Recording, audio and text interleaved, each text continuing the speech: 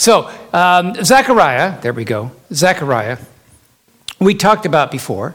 Last week we talked about Zechariah, who was the father of John the Baptist, and he was interesting how he was called up before the Lord with his thumbs up. And if I recall, he was part of the chorus of the Levites, and so a chorus would come up once a month per year and would serve in the temple. The rest of the time they were out taking care of the synagogues and things that were out around and the education of the people. But once a month, this chorus, he was up for his chorus. When they would stand the first day, they would put their thumbs up. A lot would be cast, and they would count off thumbs, and whatever lot that ended them, then you were the priest who would take care of the altar of incense. So his thumb was up, his thumb got called, and so he was there before the Lord when the angel appeared to him. And you can read that story in Luke chapter 1, 5 of what happened when the angel Gabriel appeared to him. If you're not familiar with the story, we would like to review. At the end of that, there is a song that he has, and I'd like for you to look at that in Luke 1. If you would open your Bibles with me to Luke chapter 1, I'd like for us to do that, and you would see here, that's on page 715 if you have one of our hardbacks we provide. So we'll come down, we'll look at that in Luke, and we're going to look at chapter 1, verse 76, picking up. Now here's his song. This is what he's saying.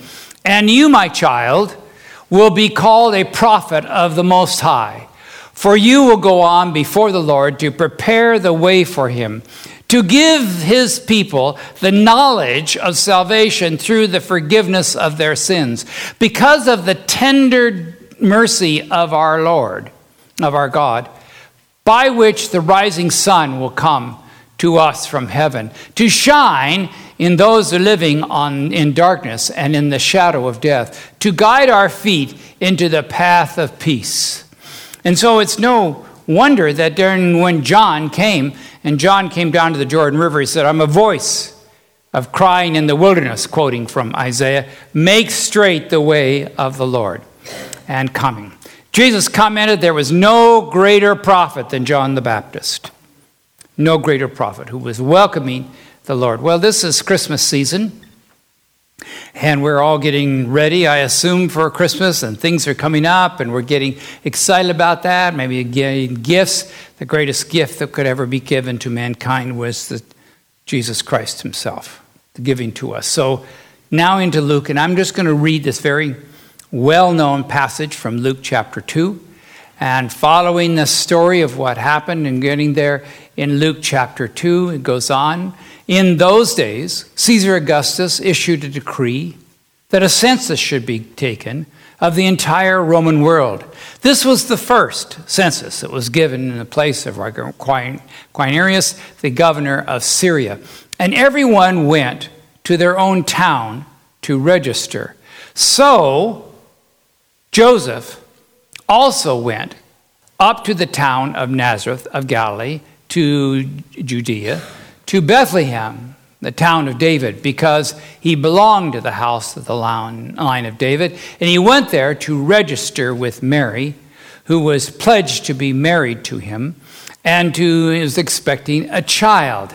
And when they were there, the time came for the baby to be born. And she gave birth to her firstborn, a son. She wrapped him in cloths and placed him in a manger, because there was no room available for them. John and I have been to Bethlehem this last April. We were able to walk around and see that place. There's a church, which we believe is the actual place where Jesus was born, down in the bottom there, which was a cave. But I'd like for this morning, as we think about this beautiful story, beautiful happened, for us to think this through just a little bit. And I would ask, why was there no room in the inn for the Christ child? Now it's a most serious question. We just tend to run past that, kind of think, oh yeah. And not really think through that. Why was there no room? Why indeed was there no place for him? And as we think about that, it brings up thoughts and things about that, because we know that he was the lamb slain from the foundation of the world. Right? The plan that God had made for him to come, the whole thing that had been outlined for him from before the world was created, every detail had been worked out from the prophecies that came. And we can think of that, everything written right from the beginning as you look, scholars would look and see. The Jews knew they were following the steps of the Messiah, where he was to be born. And you look at all the prophecies, there are over 300 prophecies out of the Old Testament pointing to the birth and an appearance and the death of Christ. Over 300 of them, right down to the details of the slaughter of the innocents. All the other details were planned for. And it raises the question, well, who's in charge here? If everything else was planned down to the T, why was there no room at the inn?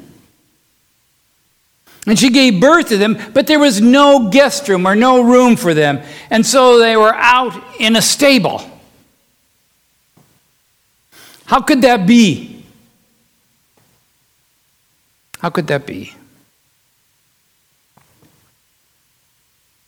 Well, the simple answer is other guests got there first. I got there. So, first come, first serve. Because basically there's no Expedia at that time. You couldn't pick up the phone, make a reservation. Now, I remember when we were traveling as kids and traveling with my parents, which we went a lot of places by car. You didn't go flying in those days. I remember when I took my first ride on a plane, it was a jet, 707. Oh, we thought we had died and gone to heaven. It was just amazing. But you didn't. You went in the car. You packed up your suitcases. You went in the car. And I remember traveling with my dad.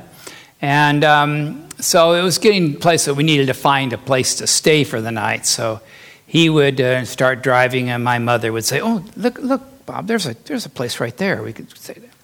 "Yes, that looks good. That looks good. Let's see what else is here." Keep driving by, and look, Bob, there's another one. We could stay there.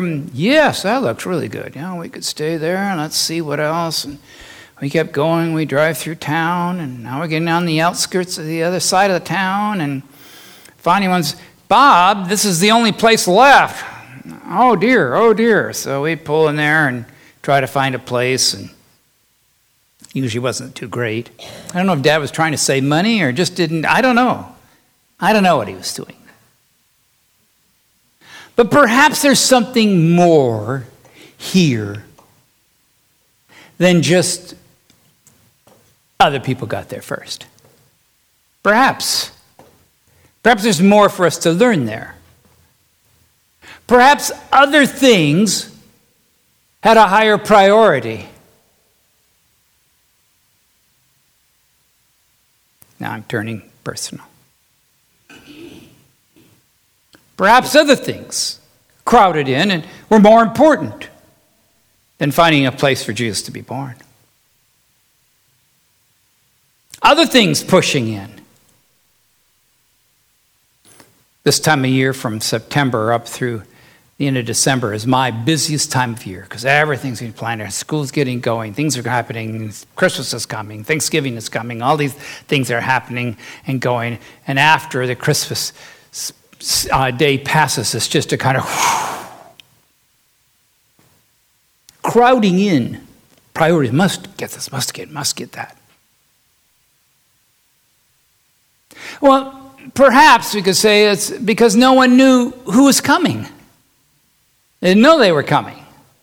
You see, certainly if the innkeeper had known that it was Mary's son, whose Mary's son was going to be, he would have cleared the decks and saved the best place, right?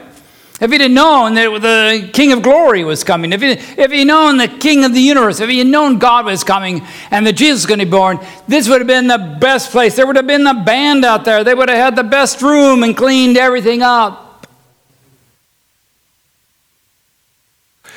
Which reminds me that we never know when the great possibilities of God may come our way. We never know. Things come out of the blue. I came to retire. I didn't come to pastor. Skip Bell, that maybe some of you met, just retired from the seminary, and he's going to be coming. They're going to be snowbirds, and they're going to be living here in Naples, and they've been to church a couple times. He was on my doctoral committee at Andrews, and known him a long time. So he came to retire. He says, I can't believe, Bill, you're still going. I can't either. But you never know when the great possibilities of God may come your way. You never know. I have to ask, is there any room in the inn, in my inn, for him? Is there any room? If I known you were coming, I would have baked a cake. See, type of thing, you know? If I known you were coming. Other priorities crowded in. Perhaps there's one more thing that we might think about as we go through why there was no room. Perhaps he was at the doorway of my inn today and was looking to come in and asking about lodging in my life. I love that picture where Jesus is standing and by the door and is knocking on the door. Have you seen that old painting of that? And my dad pointed it out to me and said, you look closely at that. Is there something missing on that painting? And I kept looking at it as a kid, and I don't know. My dad, if you look closely, you'll see there's no handle on the door. And I said, well, what did the artist forget? He says, no, because Jesus never opens the door. You have to open the door. Is there room for the Lord to come at my inn and lodge there in my heart? Or I'm so full of other things, so crowded with other things. He says, well, Lord, if you don't mind, could you stay in the stable? How do I know when he's present? How do I know when the Lord is present like that? How do I know about that? What would be the signs that God is present and being with me? Well, one of them would be, there would be great joy. Incredible joy always comes. Incredible joy always comes when Jesus comes. Now, something when Jesus comes, it's going to be here. He's going to be judging me. He's going to see me poorly. When Jesus comes, there was always joy with people who welcomed him.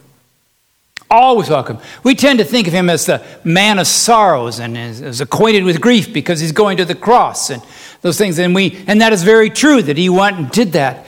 But when Jesus comes, everything changes. When he comes into life, everything changes. You're not the same.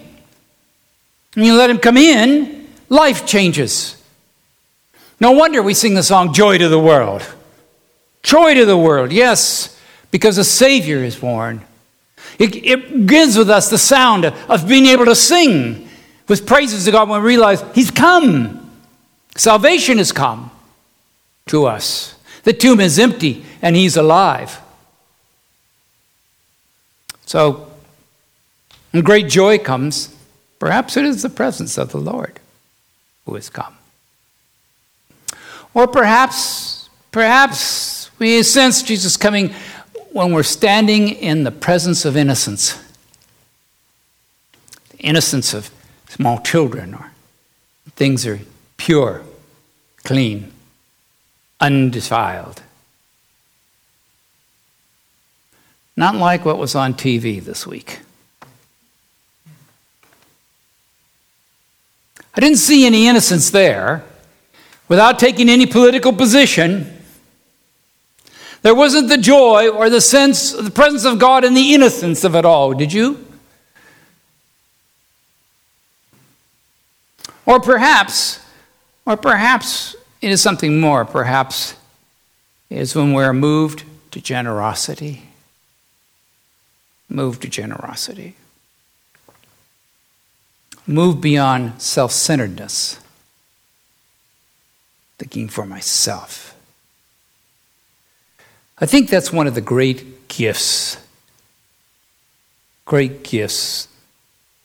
Christmas is giving to others.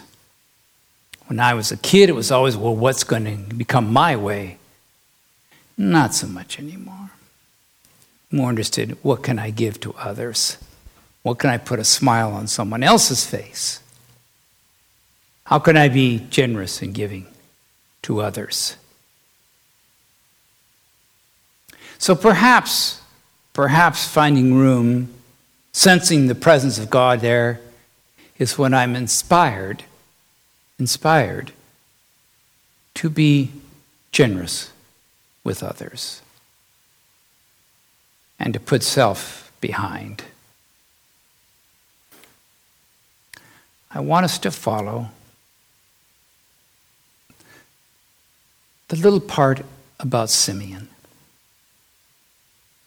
Simeon was an old man when this happened, and it's recorded there in Luke. We don't often share that. We don't often refer to that. But Simeon was a godly man. Just listen to the words as I share them with you. Now there was a man in Jerusalem called Simeon who was righteous and devout. He was waiting for the consolation of Israel, and the Holy Spirit was upon him.